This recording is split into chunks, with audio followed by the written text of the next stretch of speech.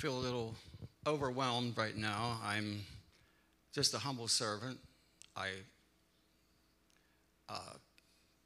volunteered for this because our pastor is away at Mahaffey. I have prepared, but I forgot my notes, and I am trusting in the Lord to give me the words to say. I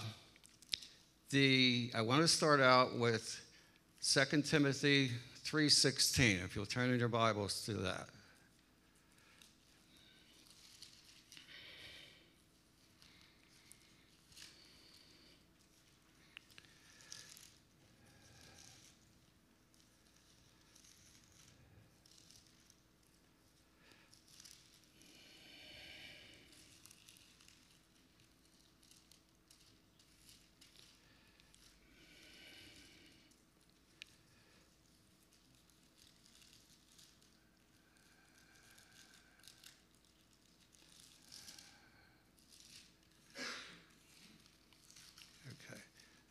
Many of you probably have found it before I did.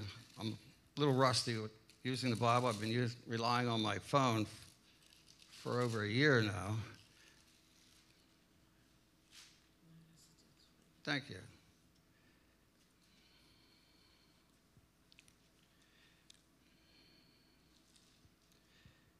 Okay. 2 Timothy 3:16. Every scripture is inspired by God and is used for teaching, for showing mistakes, for correcting, and for training character, so that the person who belongs to God can be equipped to do everything that is good. In my Bible, it says all Scripture is inspired by God. Thank you.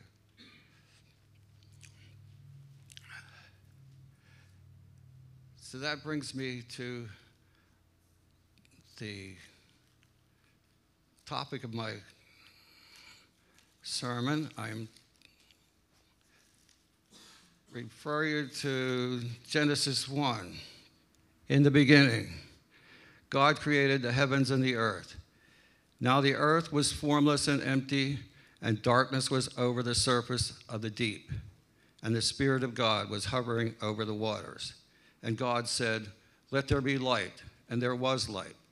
And God saw that the light was good, and he separated the light from the darkness. God called the light day, and the darkness he called night. And there was evening, and there was morning the first day. Now, I would just love to read all of Genesis to you. It's one of my favorite books in the Bible, but we wouldn't have time for that. What I would like to do is highlight certain things in Genesis that reveal that God inspired through the Holy Spirit Moses to write this book as a foundation for our faith and for every teaching that God will ever teach us is all there in Genesis. In the first 11 books, we have the basis for all of God's teachings. In it, we see that God created the world. It wasn't made by evolution. And it only took him 6 days to do it. Those who would say that the earth took millions of years to form are wrong. They are defying God. God has said in his word that the earth was created in 6 days. And for anyone to say that it wasn't is calling God a liar. I myself do not have the courage to do that. I'm here standing before you saying that I believe that God created the heavens and the earth, everything you see, in 6 days. And I believe that the enemy, the world, and those who have influence in this world want you to believe that it took longer than that it took millions of years, so that they have a foothold for Satan to get in there and break down the foundation of your faith. When we share our faith with our children and our grandchildren, we don't want them to think of us just telling stories. We are giving them the truth, the whole truth. And We do not want to let them be the lost generation. We want them to stay with Jesus as their Savior. We want them to see God's word for what it is, the truth.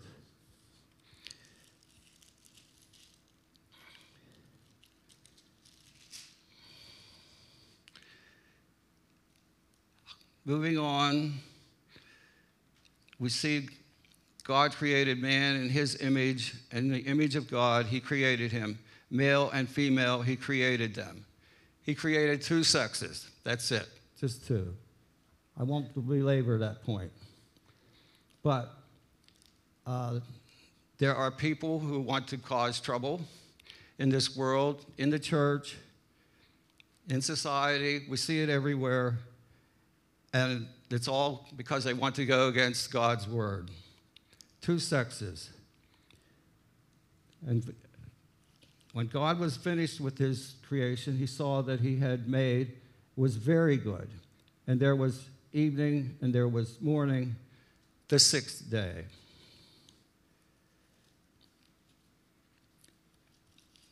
And then Genesis goes in detail about how he created Adam and Eve.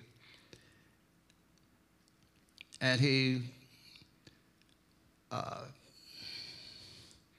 first he created Adam, and he told him, in the middle of the garden were the tree of life and the tree of knowledge of good and evil. And God commanded the man, you are free to eat from any tree in the garden, from the tree of knowledge and good and evil, but you must not eat from the tree of the knowledge of good and evil. When you eat of it, you will surely die. And the Lord God said, it is not good for the man to be alone. I will make a helper suitable for him. So here we see God gave one commandment, very simple. Just don't eat from the tree of good and evil. And then we see what happens when the serpent gets in there. And starting in chapter 3, now the serpent was more crafty than any of the wild animals the Lord God had made. And he said to the woman, did God really say you must not eat from any tree in the garden? And the woman said to the serpent, we may eat fruit from the trees in the garden,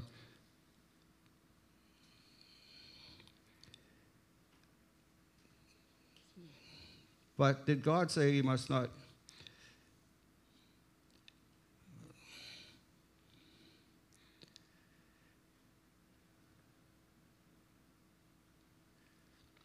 We may eat the fruit from the trees in the garden, but God did say you must not eat fruit from the tree that is in the middle of the garden, and you must not touch it or you will die.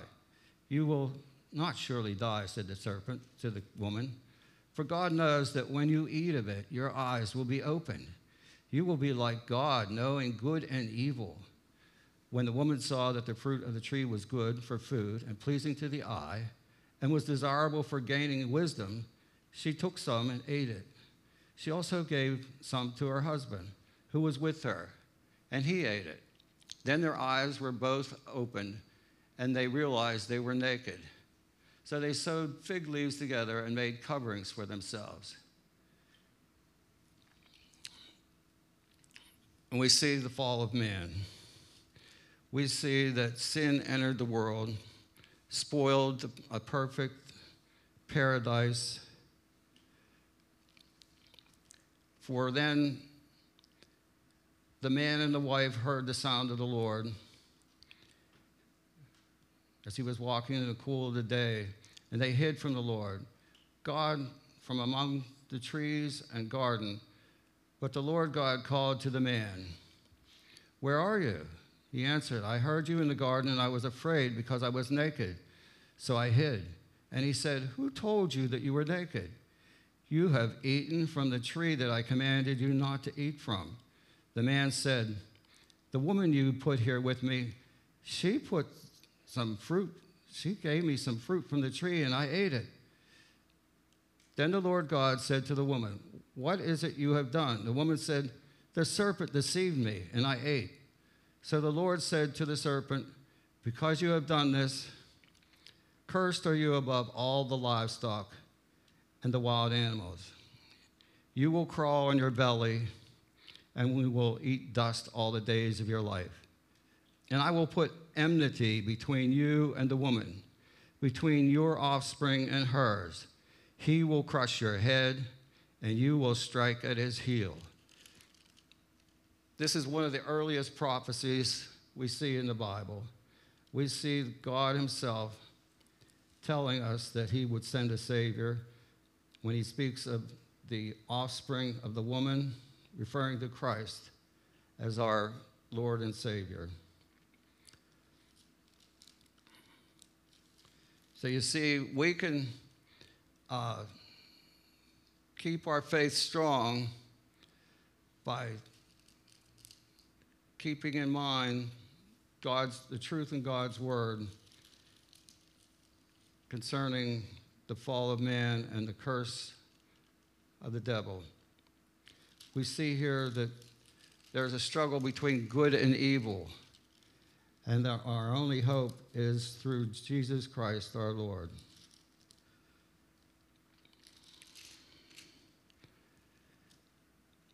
And then we see the story, or not the story, but the truth of Cain and Abel, how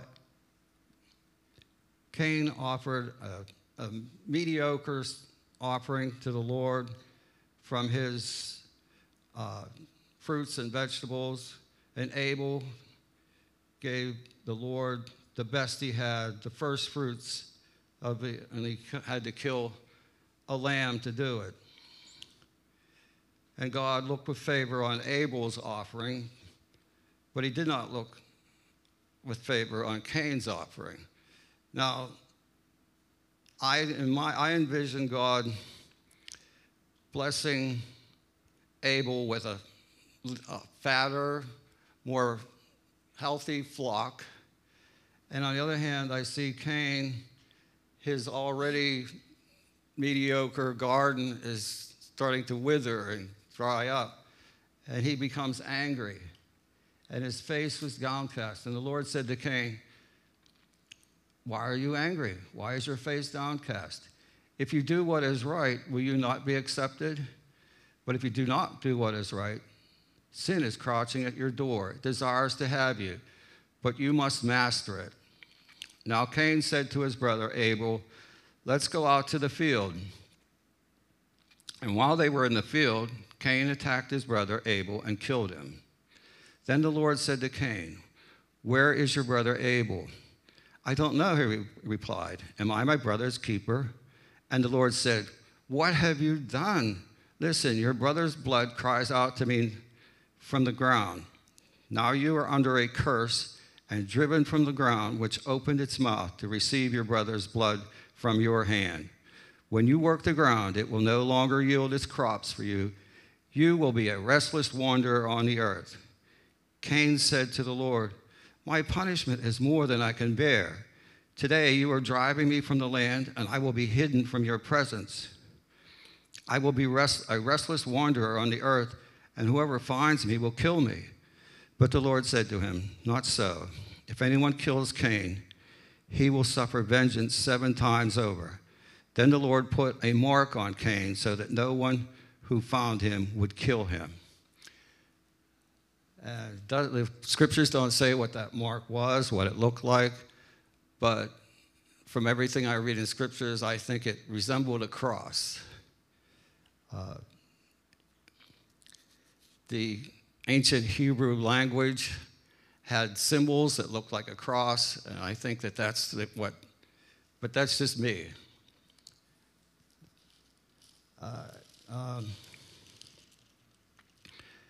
But what I wanted you to see is that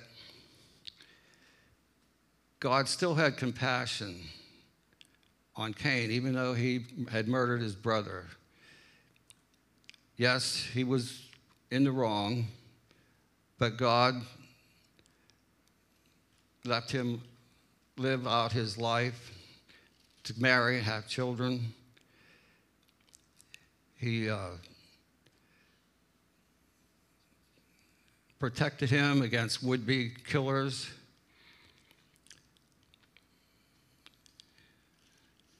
But Cain did not really learn from his experience, because when he went out and lived in the land of Nod, and he had got his wife pregnant, Cain was then building a city, which went against God's directive to spread out and multiply in the earth. Cain wanted to settle in one spot, and this sin was carried on to all the way down to Nimrod, who wanted to build a tower and have a great name for himself. It goes back to the original sin with Adam and Eve, where they wanted to be like God themselves. They thought that they knew better than God.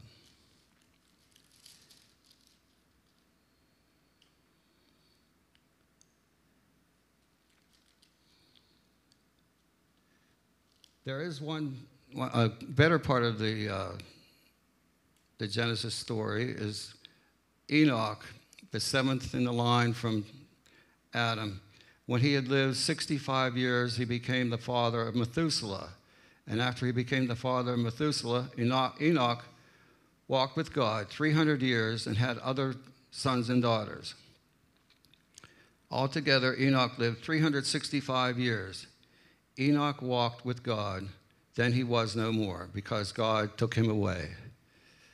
This story has always impressed me, in that Enoch became the exception to the death penalty.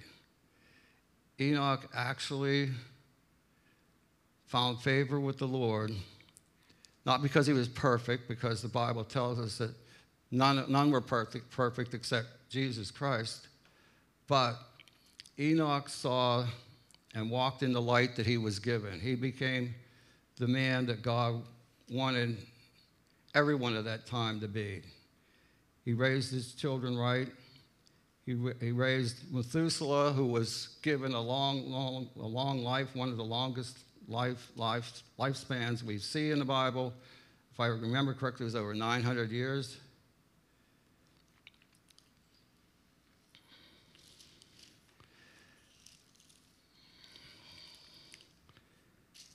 And let's see.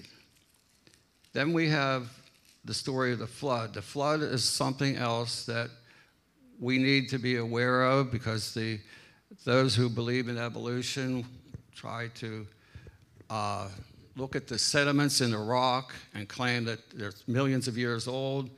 But we know, as Christians and Christian scientists know, that the sediments that they're looking at and saying that they're very old have substances and even life in them that could not exist for millions of years. It's the oldest samples that they have are not as old as they say.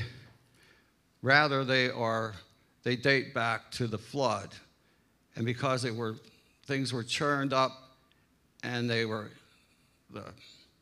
it looks to the world like dinosaurs were here long before us, but they were the first to die, I believe, in the flood. And that's why it looks like they were here millions of years ago. But there were dinosaurs here. For some reason, God did not choose to save them in the flood. He wanted to start out fresh without dinosaurs. But I believe they were here before the flood.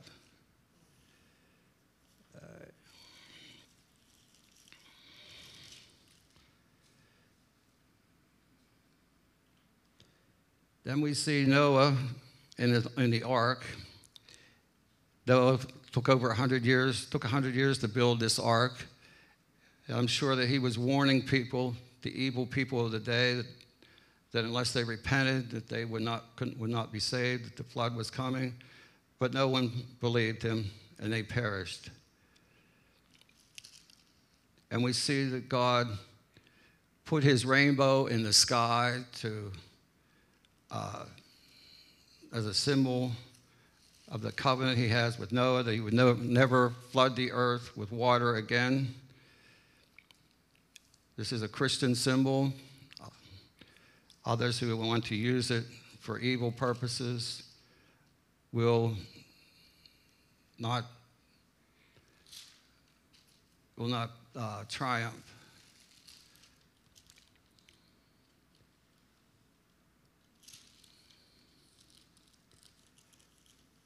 And in the 11th chapter of Genesis is where we see the Tower of Babel, and we see how God deals with the ungodly, in that they wanted to make a name for themselves, and they were building a tower to the skies, completely against God's will.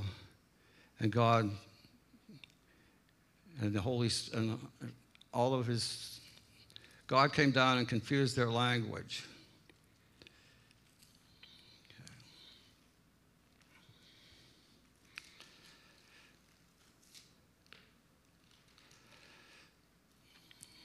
But in this, also in the Genesis, we can see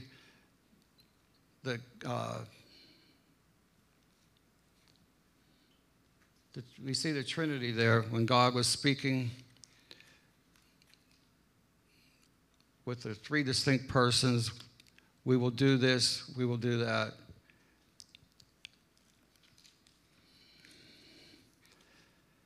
Now, if you'll turn with me to the book of Revelation.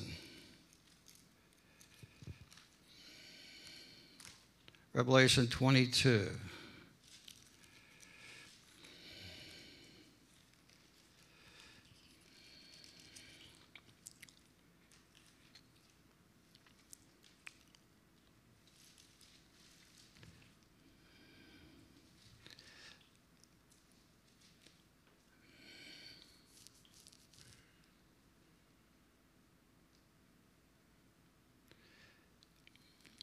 All right. Starting in verse 7. In my red letter book, these are the words of Jesus himself. Behold, I am coming soon. Blessed is he who keeps the words of the prophecy in this book. I, John, am the one who heard and saw these things. And when I had heard and seen them, I fell down to worship at the feet of the angel who had been showing them to me. But he said to me, do not do it. I am a fellow servant with you and with your brothers, the prophets, and all who keep the words of this book. Worship God.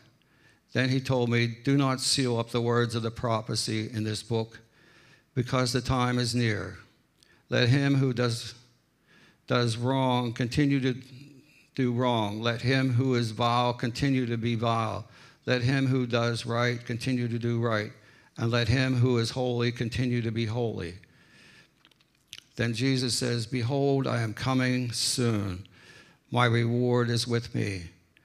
I will give to everyone according to what he has done. I am the Alpha and the Omega, the first and the last, beginning and the end. Blessed are those who wash their robes, that they may have the right to the tree of life, and may go through the gates into the city. Outside there are the dogs who practice magic arts, the sexually immoral, the murderers, the idolaters, and everyone who loves and practices falsehood. I, Jesus, have sent my angel to give you this testimony for the offspring of David. For the churches. I am the root of the offspring of David and the bright morning star. And the Spirit and the bride say, come. And will let him who hears say, come. Whoever is thirsty, let him come, and whoever wishes to take, let him take the free gift of the water of life. And so, this is my message that the Lord has given me, that we are to, when we get frustrated, we get distracted by all the world's woes, and we seem or discouraged, go back to our roots, go back to Genesis. But don't forget that he's coming again soon, and that the time is short, that we have the time to witness and preach the good news to our friends and family and even our enemies. With that, I bid farewell and ask that I encourage you to read Genesis again if you haven't read it for a while, and get back into the Word.